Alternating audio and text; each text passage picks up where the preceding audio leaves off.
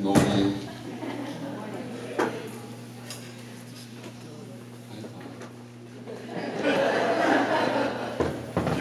He's my fan. My groupie.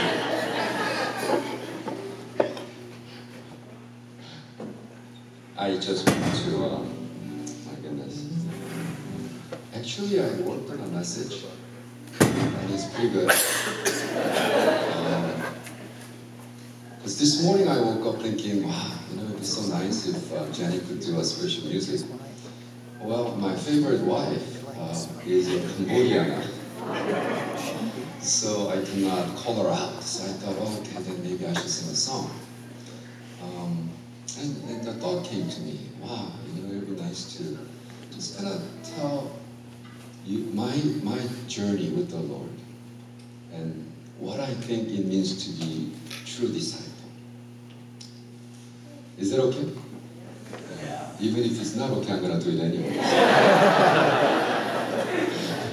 So let's pray. Father, it's my testimony to my brothers and sisters in the Lord who happen to be walking the same journey, who happen to have the cross, Lord, that they bear, who happen to be in heaven together forever and ever.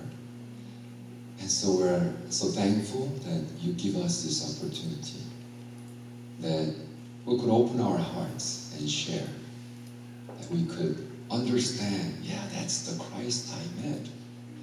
The Christ that you're talking about, He's the one. He's the one. Thank you, Jesus. Speak to us. In Jesus' name we pray. Amen.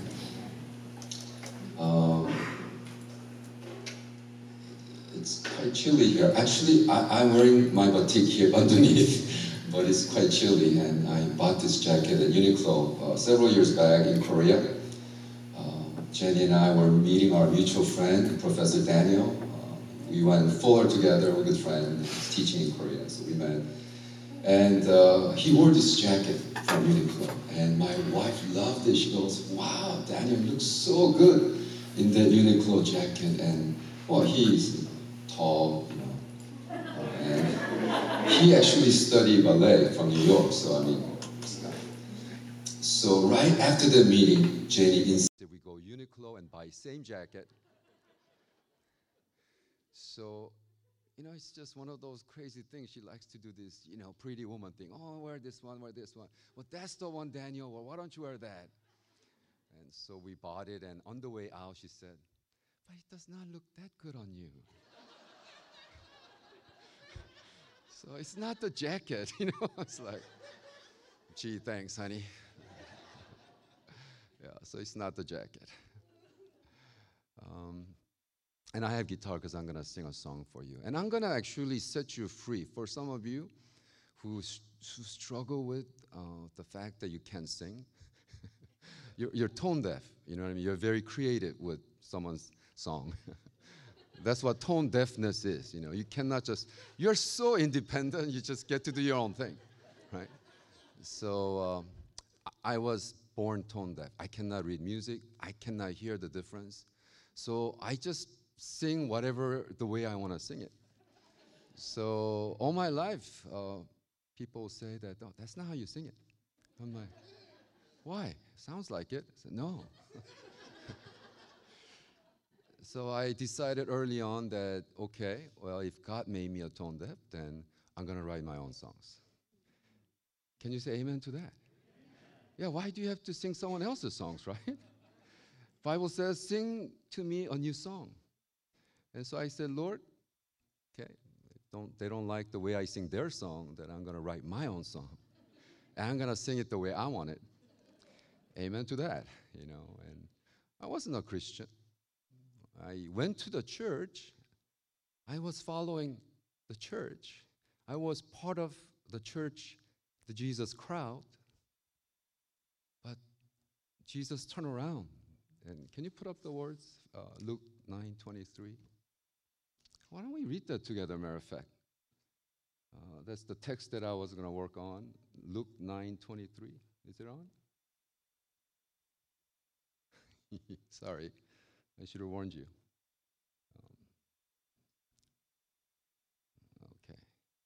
All right, I'll just keep on talking then. Let me know when it gets on. Jesus, chapter 9 of Luke, sends out 12 disciples. He said, just go. Don't carry money. Don't carry anything. Just carry the power. And they are casting out demons, healing the people, and like multitude followed. And Jesus became the rock star of the time. And so now literally tens of thousands of people following. They had 5,000 people, hungry men. And afterwards, in a small meeting, Jesus says to disciples, who do you say that I am? And of course, they say all this nonsense. And of course, Peter, filled with the Holy Spirit, said, you are the Christ, the Son of the living God. And Jesus says, well, that's it. But don't share that publicly. And then, 9:23, Jesus turns around and looking at the multitude, Jesus says, why are you following me? Well, Jesus, because where you are, miracle happens, healing happens, bread start multiplying, of course we'll follow you. The typical prosperity gospel line. I'm so glad I'm ordained as a Southern Baptist preacher. April last year, Southern Baptist, 16 million Christians in America decided prosperity gospel, you cannot be saved. If you believe in prosperity gospel, you're going to die and go to hell. Because that prosperity gospel cannot save you. See, Jesus says, why are you following me? Well, Lord, it's awesome. Cool stuff happen when we are with you, Lord. And Jesus says, let's read that together. Ready, go.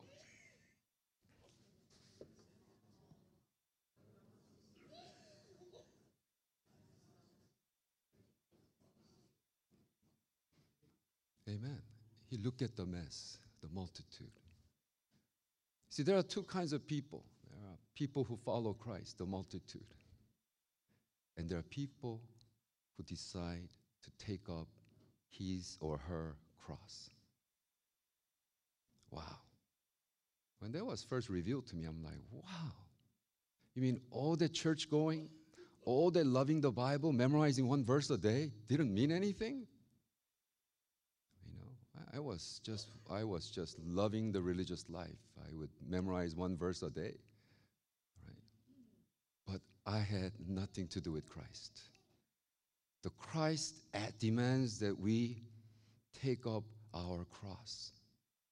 See, when I was 15, I was born in Korea, raised in Korea till 12, came to America at 12, and 12, 13, 14, 15, 3-4 years went by, and my grandfather passed away in Korea, and my father couldn't go back to Korea because he was an anti-government writer. He was a double PhD medical doctor. He became a chief editor of anti-government Dictator Park, and so we got kicked out of the country.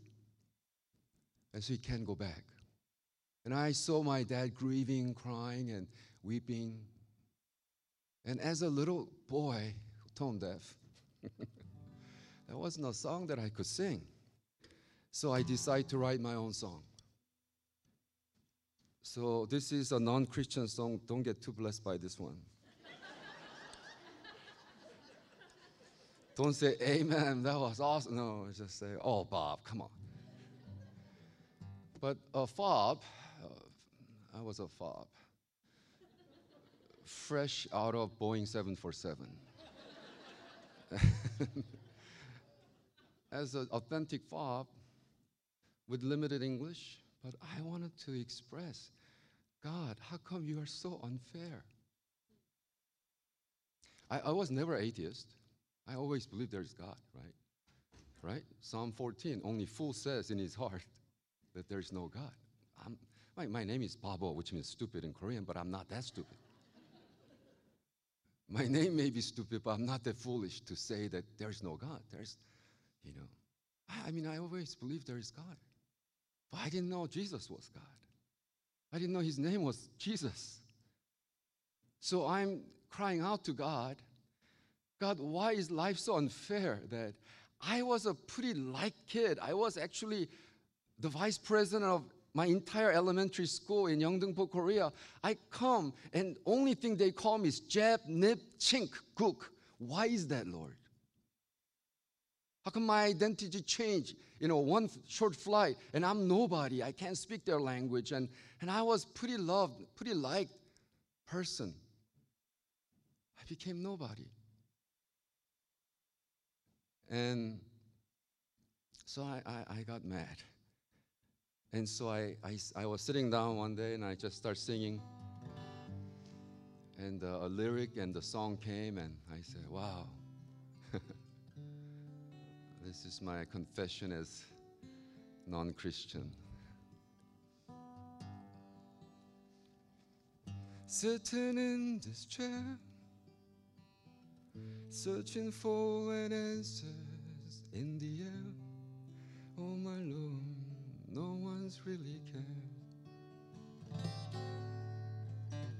Sitting in this chair, searching for an answers in the air. Oh my Lord, no one's really cared. Hey mom, how come words around, birds are flying, yeah? How come people live and die every day? How come people live and die like just like Grandpa yesterday?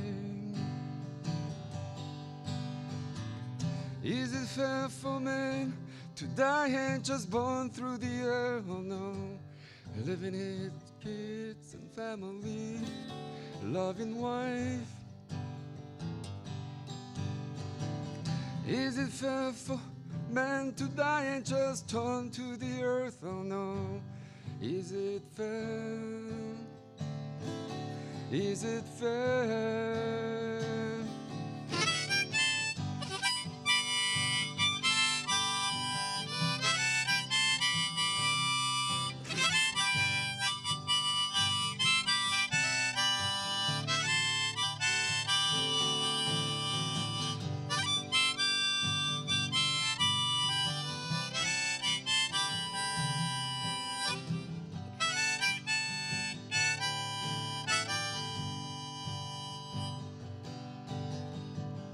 Is it fair for men to die and just burn through the air? Oh no, living his kids, family and loving wife.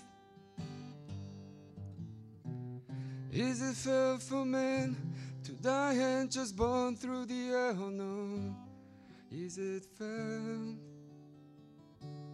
Is it fair?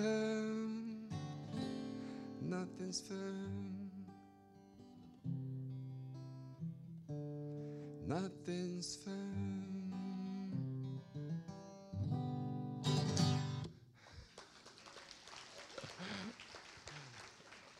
Well, that was me. My theology was that, yeah, there is God, but he's just quite unfair, God. God not to be trusted. You have to pretty much make it on your own. You have to do your own thing. And I am the master of my life, and God comes when I need help. That was me. And then at age 18, I encountered Jesus in a very profound way. God started speaking to me. And I realized that I wasn't a Christian. I was a churchgoer. I was a crowd, the multitude who followed Jesus. But Jesus was not my Lord, not my master. And when I heard Jesus, when I met Jesus that way, I realized, wow, my life changed. And I said it many times that at age 18, I really, it was kind of crazy experience how Jesus became so real. I said, Lord, if you are this real, I want to share this gospel. I was 18, outside of the church parking lot, crying out to God. I stood there, yelled, yes, 1,000 times. I said, yes, yes, yes, yes, yes, yes, yes, yes, yes, yes, yes, yes, yes, yes. I will do whatever you tell me to do. There's only one option, obedience. And then I said, Lord, let me preach the gospel in 50 countries. before I turned 50. I don't know why I said that at age 18. Because you, at age 18, think life is over after 50, so. It wasn't a spiritual thing. It was just like stupid thing. Like, okay, I'm gonna die at 50 because I've done everything wanted to do. So when I turned 50, I counted how many countries I visited in exactly 50 countries. It's amazing what God can even hear your prayer that it didn't make any sense. And then Lord started asking me to take up the cross. Sometimes it's like, because there are things that you want to do with your life, right? And all my life I said, Lord, I just really I have heart, passion for those surfers in Hawaii. I just want to serve them, Lord. What's wrong with that, right? And Lord says, no. I got into business, and there's something in me. I love business, and I was import-export guy, and we had a company in Taiwan, and we had factory in China, and we were exporting marble from Mexico, and we were producing our own OEM engine oil and was exporting to Korea. It was just fantastic run, and I said, wow, this is great. Maybe God called me to be a businessman. And I was serving a local Korean American church in LA, Koreatown. And the fight became so severe. I mean, I don't know about these Korean Christians, The church fight became so intense, a deacon brought a gun into deacon's meeting. It's like, if you don't go with my plan, I'll kill all of you. And at age 26, I thought it was oxymoron. It's like, I love Christ, but I hate all the Christians that I meet. You know what I mean? It's like, I love Christ, but I hate church. It's like, I love the head of the church, but body I could do without. It's oxymoron itself. But at age 26, I got so fed up with church, I remember, and I was doing this import-export business. I said, Jenny, that's it. I'm quitting ministry. I'm gonna become import-exporter and make a lot of money and serve the Lord with money. And she looked at me and said, well, then let's get divorced. Excuse me, what does that statement got to do with that? She said, well, I never married a businessman. I made a commitment to the Lord that I'll serve the Lord full time. I don't want to be a rich businessman's wife. Either you divorce me or be in ministry. So here I am.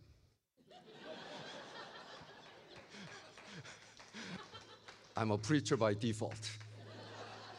Not my choice. I don't want to be divorced by my wife.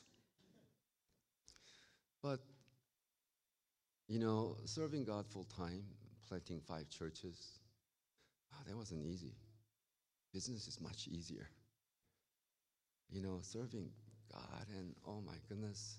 No, it's not that it didn't go well. I mean, my ministry just took off, and we started with 4 people in our living room. Within 10 months, we grew to be 190-member church, and we start repeating that. We plant church at UCLA, UCLA, University of California, with lots of Asians.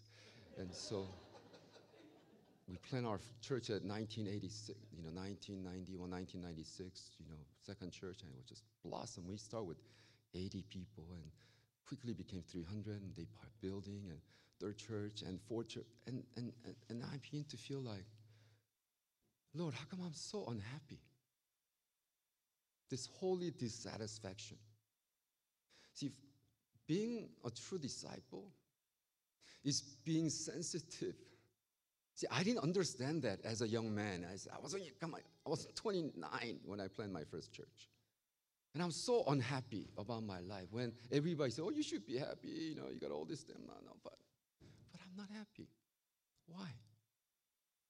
Because I was constantly competing and comparing my cross with someone else's. You know what I mean? The whole generation of America, it went through when SNS, the internet, Instagram, whatever started, Facebook, the whole FOMO, fear of missing out, right? They're doing stupid things because they're just fear of missing out, right? And so the way that you get this crowd is like, hey, we're doing a church retreat. Your friends are going, and oh, if you're missing out, I'm going to go to the retreat or something. And they advertise. The whole capitalistic, understanding is to compete and compare so that buy stuff that you really don't want, right? To impress people you don't even like with money you don't have. So, but now the whole generation of 40 plus pastors are now writing about their generation, they're serving and they're shaking their head. At least we're FOMO people. The kids that they're serving now is FOBO people. I said, what is FOBO? Fear of better option. So did you know that now that even they said we're going to go retreat on Friday, they said, can I wait make a decision until Thursday night? Because I'm afraid that something better may come up. So they date each other, but they will never marry. While even they're dating, thinking that maybe prettier chick will come by. Fear of better option. Wow. How do you serve God like that? You made a decision, right? Remember when I was young, I used to sing, I have decided to follow Jesus. You know that one? I have decided, sing along with me, to follow Jesus. I have decided to follow Jesus. No turning back, no turning back. Wow, it meant something, right? I mean, it's a beautiful song, but theologically not fully complete. You should take up your cross and follow him. Without taking up the cross, it's just a walk. Nevertheless, at least we served the generation, made a commitment, they stuck with it. No turning back. But now the whole new generation is like, well, is there a better option for me? Well, I'm actually pursuing Jesus. Going to church, we're like, oh, is there any better church for me to hop? Did you know that out of the last 2,000 years Christianity existed, and 1991, the Christians in America invented this term, church shopping. It started in 1991. Wow. I think Apostle Paul in heaven is like shaking his head. I can't believe you guys. You cannot shop church. It's not for sale. Church you die for because it's the body of Christ. You don't decide. Now, of course, that was started in 91, so by 30 years later, it's like, that's common language. And actually they encourage that, why don't you shop around and see which church you like? What the heck? I get mad. Call me old timer, but I get mad when young pastors talk like that, trash talk. I said, what are you talking about, man? Church is not to be messed with, right? And so when I went to Prayer Mountain, because I had this holy dissatisfaction. Things not going as I planned, because I'm constantly competing and comparing my ministry with someone else. And there's always someone who's bigger and better, and it's just a crazy thing, And I feel inferior when I meet someone who's better than me. And then when I meet someone who's less than me, I feel superior. This superior inferiority complex going up and down. You don't have shalom when you live in that world. And I was so unhappy. I remember going into Prayer Mountain. I said, Lord, I'm going to settle this issue. I want to go and start fasting.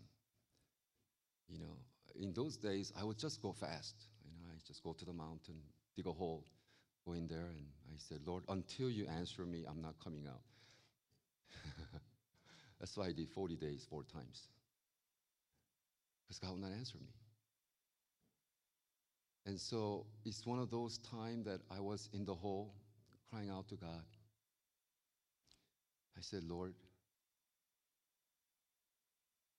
why do I live a life constant competition and comparison? Who cares what others are doing? That's not my cross.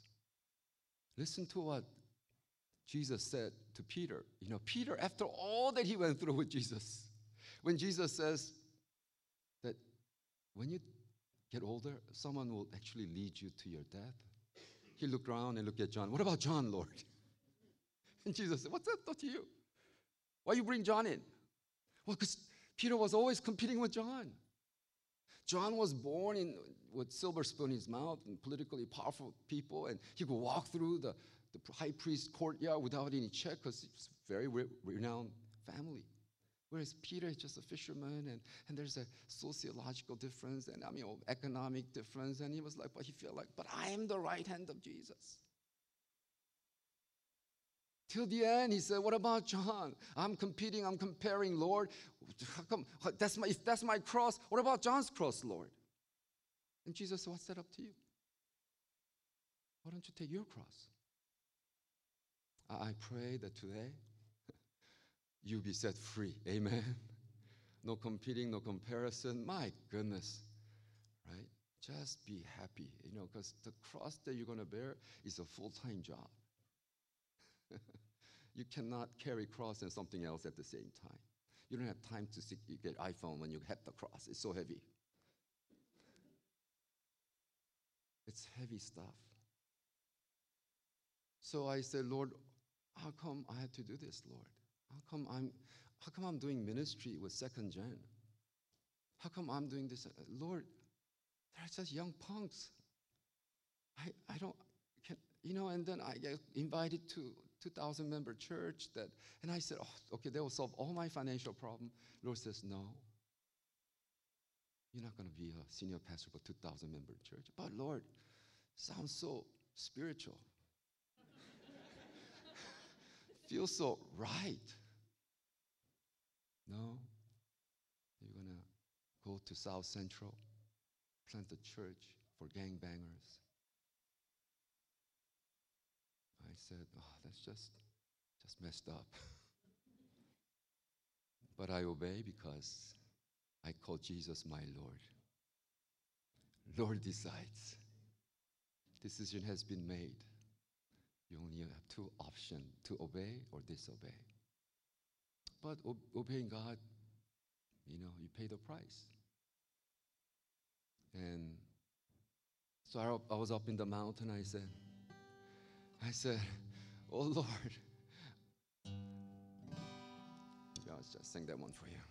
This is a Christian song. You could say amen to this one.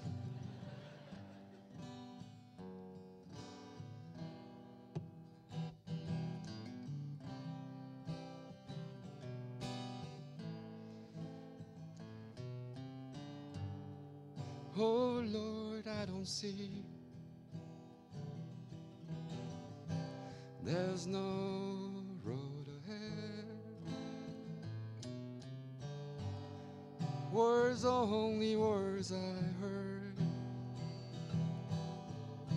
Where to, what now?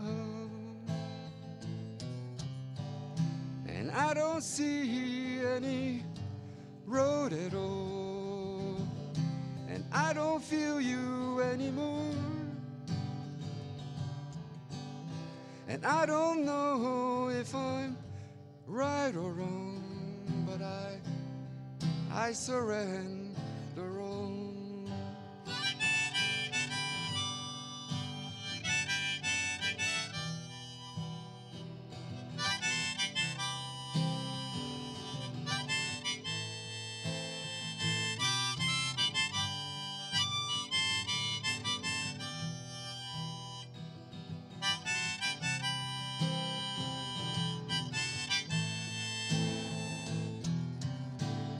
And I don't see any road at all. And I don't feel you anymore. And I don't know if I'm right or wrong, but I surrender all. I surrender all.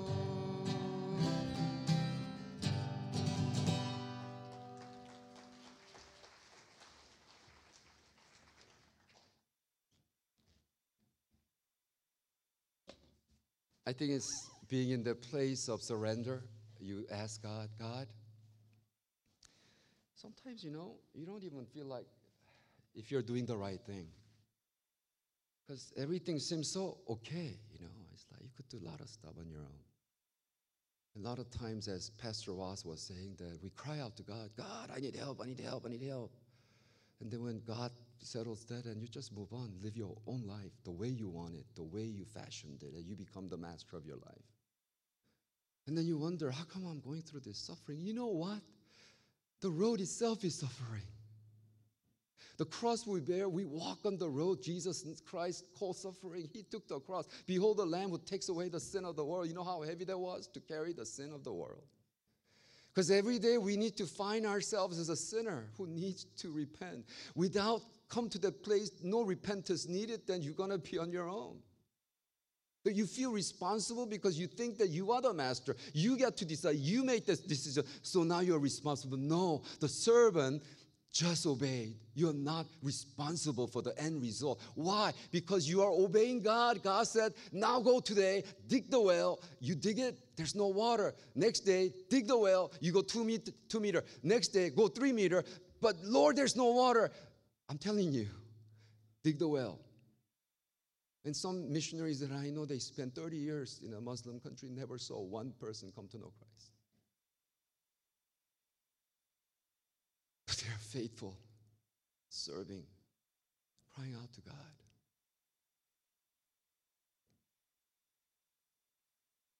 I was hosting this lady. She's a single lady. She lived 15 years ago. Lord called her. And so she went to this little village in Cambodia. Oh my goodness. No electricity, no running water. I mean, this single woman, at I think around her 40s, went and started serving the children and gathering them and teaching them, and it became a school. And 15 years. Wow. And of course, with great victories, there is a lot of collateral damage and emotionally broken and depression sets in. And she would call my wife time to time and said, Pastor Jenny, can I just spend some time with you? And Jenny very graciously, oh, we have a guest room in our center, so why don't you come? She would take 2.5-hour bus ride from the village to come to our center, and from the bus depot, and she would take a little taxi and come all broken and depressed. And she would we'll feed her, and I'll make her nice hand-drip coffee, and we just sit there and listen. And she cries. She tell the story with joy of taking care of these children and pastors.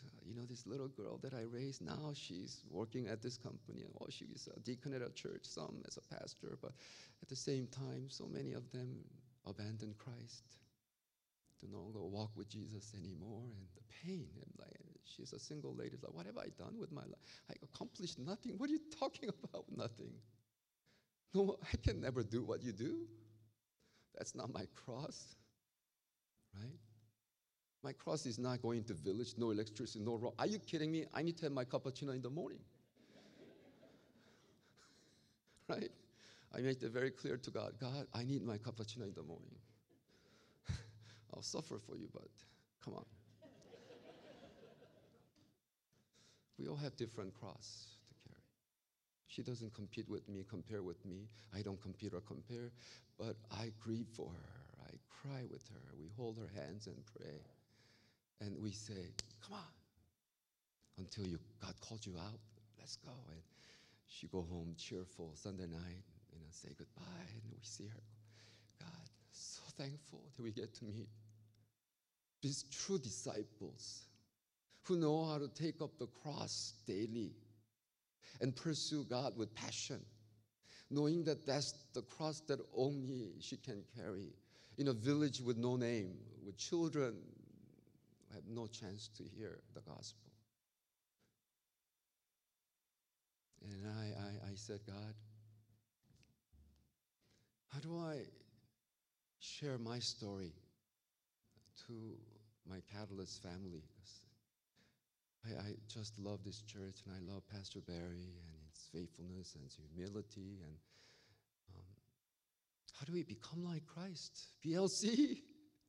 I love that. How do you become like Christ? Years ago, they came out with WWJD, what would Jesus do? And I said, no, no, no, we're getting it all wrong. The moment you ask WWJD, you become disciple of Descartes more than Jesus. And this is what I mean. See, we've turned everything into cognitive exercise. Following Jesus is not cognitive exercise, folks. I don't care what Jesus would have thought. Right? So what would Jesus do? Why would you even ask the question? It's always DWJD. Every Monday is DWJD, date with Jenny Day. No, it's do what Jesus did. Both same. Do what Jesus did. Just obey and follow Jesus. What Jesus took up the cross, take that cross, dude. What would Jesus do? Oh, shut up. Just take up your cross daily and pursue God passionately, daily. You cannot enter kingdom of God being the part of the multitude, following Jesus, because it benefits you, because it prospers you. It kills me when I teach a Bible college in Cambodia, that well-meaning Bible college student, because all these garbage books have been translated into Khmer, and all this prosperity gospel came, and they said, oh, I wanna live in $13 million homes like that pastor in Texas, sir. I want to drive $1 million Ferrari. What's wrong with that? Why don't you teach that kind of Christianity to us? We're poor. We want to live rich and famous.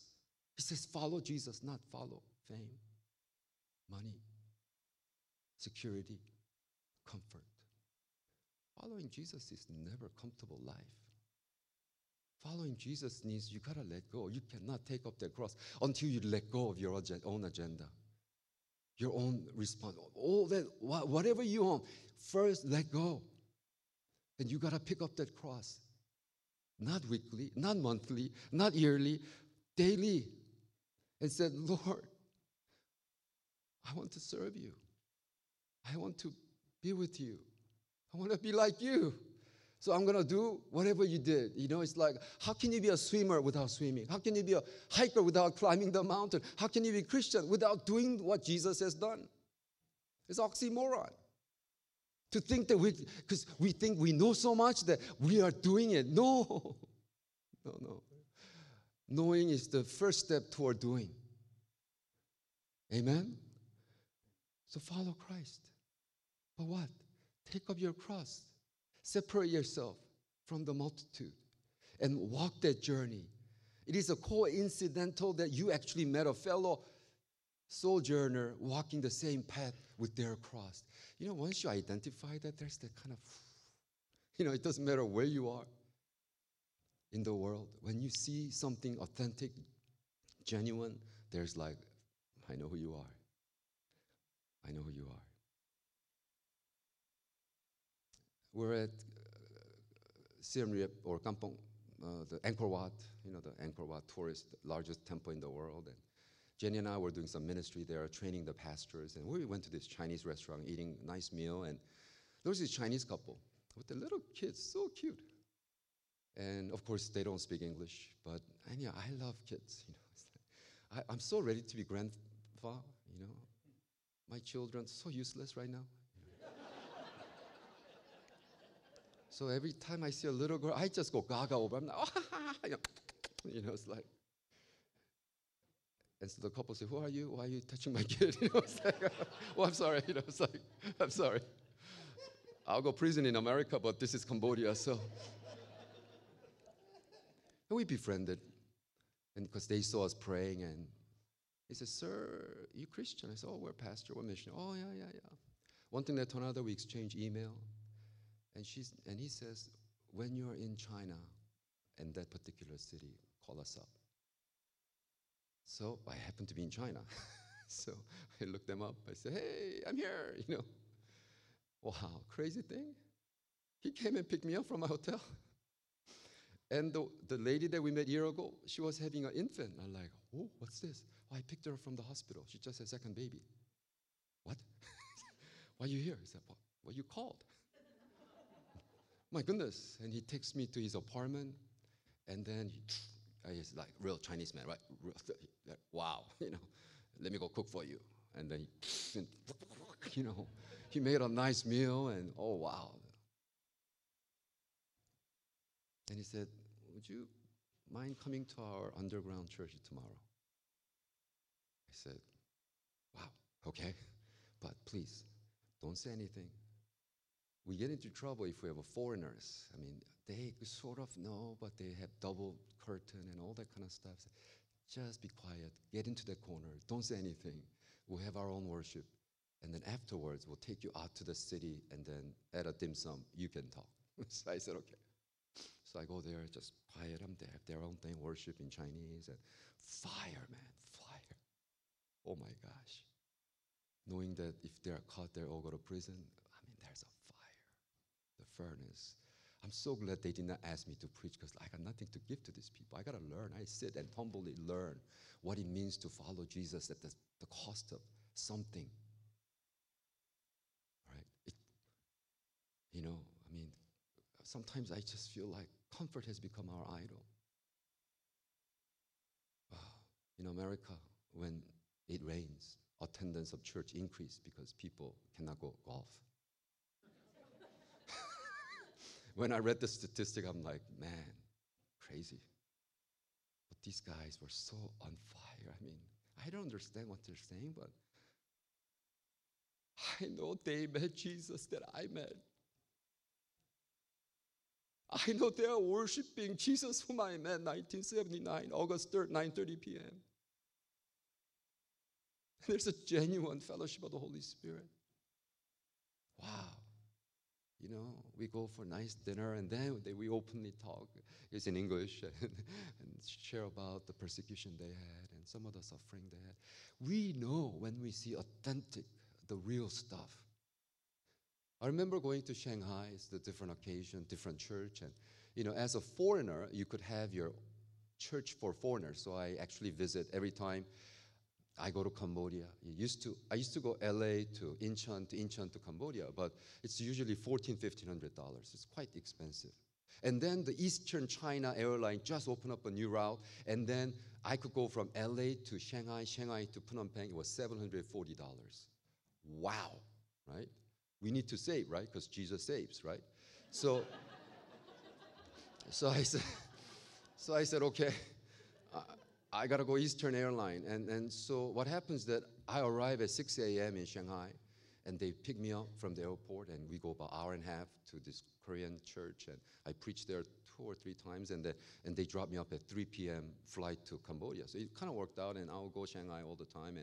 And this time I was doing some kind of 15 churches in Shanghai got together, and I was a guest speaker. So I go there, and this young pastor, he's passionate.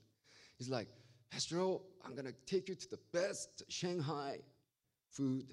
I'm like, okay, surprise me. Right? So he goes to this. Have you ever tried soup dumpling? Oh my goodness. There are 2 kinds of people in the world. One who tasted soup dumpling and who haven't, okay? Especially soup dumpling in Shanghai, because it was invented in Shanghai 150 years ago. Yeah. But it's just that Ding Tai Fung made it popular, right? Yeah. So the guy was serving me the soup dumpling at Shanghai. I said, this is it. We invent this. And this Ding Tai Fung guy stole it. This Taiwanese guy stole it.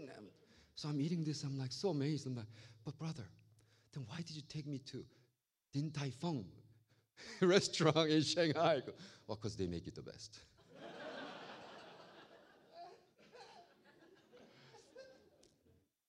That's my point. Point is, the world don't care what you call yourself. You could say, that I'm from the authorized denomination. I'm Christian from 3rd generation. You know what my father did?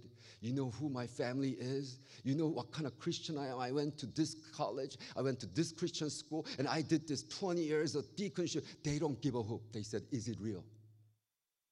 Are you authentic? Last weekend, we're in New York. Well, tomorrow I'm going to Korea, but last weekend we're in New York, and we celebrate 39th anniversary, my favorite wife. And I said, Jenny, where do you want to go? I said, well, let's have some soup dumpling there. Beautiful. So we were eating there. Oh my gosh, so good. So we ordered like 5 dishes as appetizer. And then soup dumpling came, and you crack that, and then the soup comes out, and then you know immediately if this real deal or not, right? If this is fake soup dumpling, ooh, right? But Jenny and I go, this is it, real deal. I pray that people that you meet in your life will taste your life and say, wow, I want what he or she got. I don't care what you call it, but it's authentic. It's real. The Jesus he and she talks about seems to be real. And they really live out what they believe, not just talk about it. How do you become a true disciple of Jesus Christ? Do what Jesus did. Take up your cross daily. Put down all your junk and gunk and all your complaining about, like, why can I not sing and how come on and on. No, just let go. Cross you bear. Do it with faith, knowing that God will fulfill that in your life. Do not compete, do not compare. That's your cross. And said, God, I have decided to follow you, Lord. Make sure when you sing that song, you have your cross. Don't like taking a walk. I have decided to follow Jesus. Come on, Jesus, make me happy, make me prosperous, give me more money than my third generation. No, it's like, I have decided to follow Jesus. I have decided to follow Jesus. No turning back. No turning back. Let's pray. Father, we are so thankful for today. We admit, Lord, our weakness. We sometimes are so, we want comfort more than anything else. We want security more than anything else. We want fame. We want to be recognized. We want people to know what we do, and we want people to respect who we are. But Lord, the same question, Lord, you asked your disciple, who do you say that I am? Jesus, you are the Son of living God, Messiah. You're my Lord, God. Really? Then are you part of that multitude that just follow because I do stuff for them? Or are you willing to take up your cross, no matter what it is?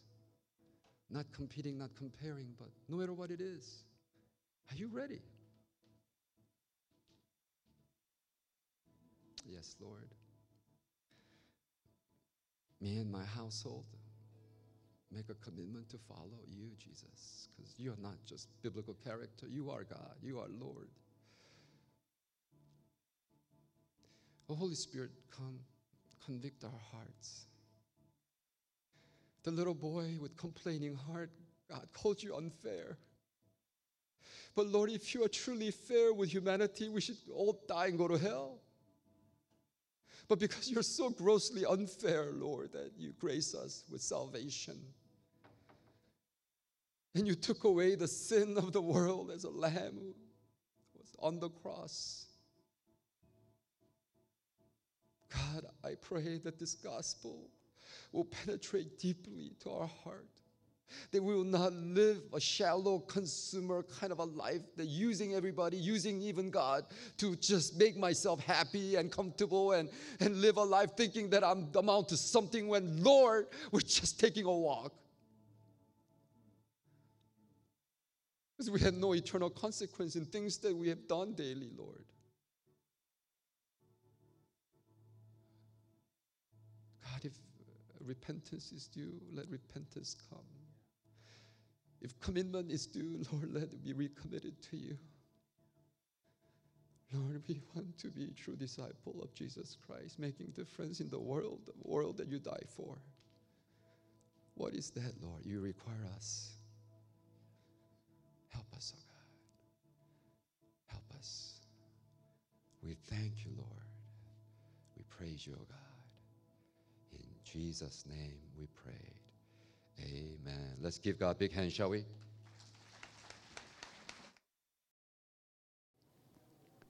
Thank you so much for joining us for our online service. Hope you will join us in person sometime. It'll be great to see you and meet you. Don't forget to subscribe to our Catalyst YouTube channel so you don't miss out on anything. And be blessed this week. And as always, thank you, Jesus.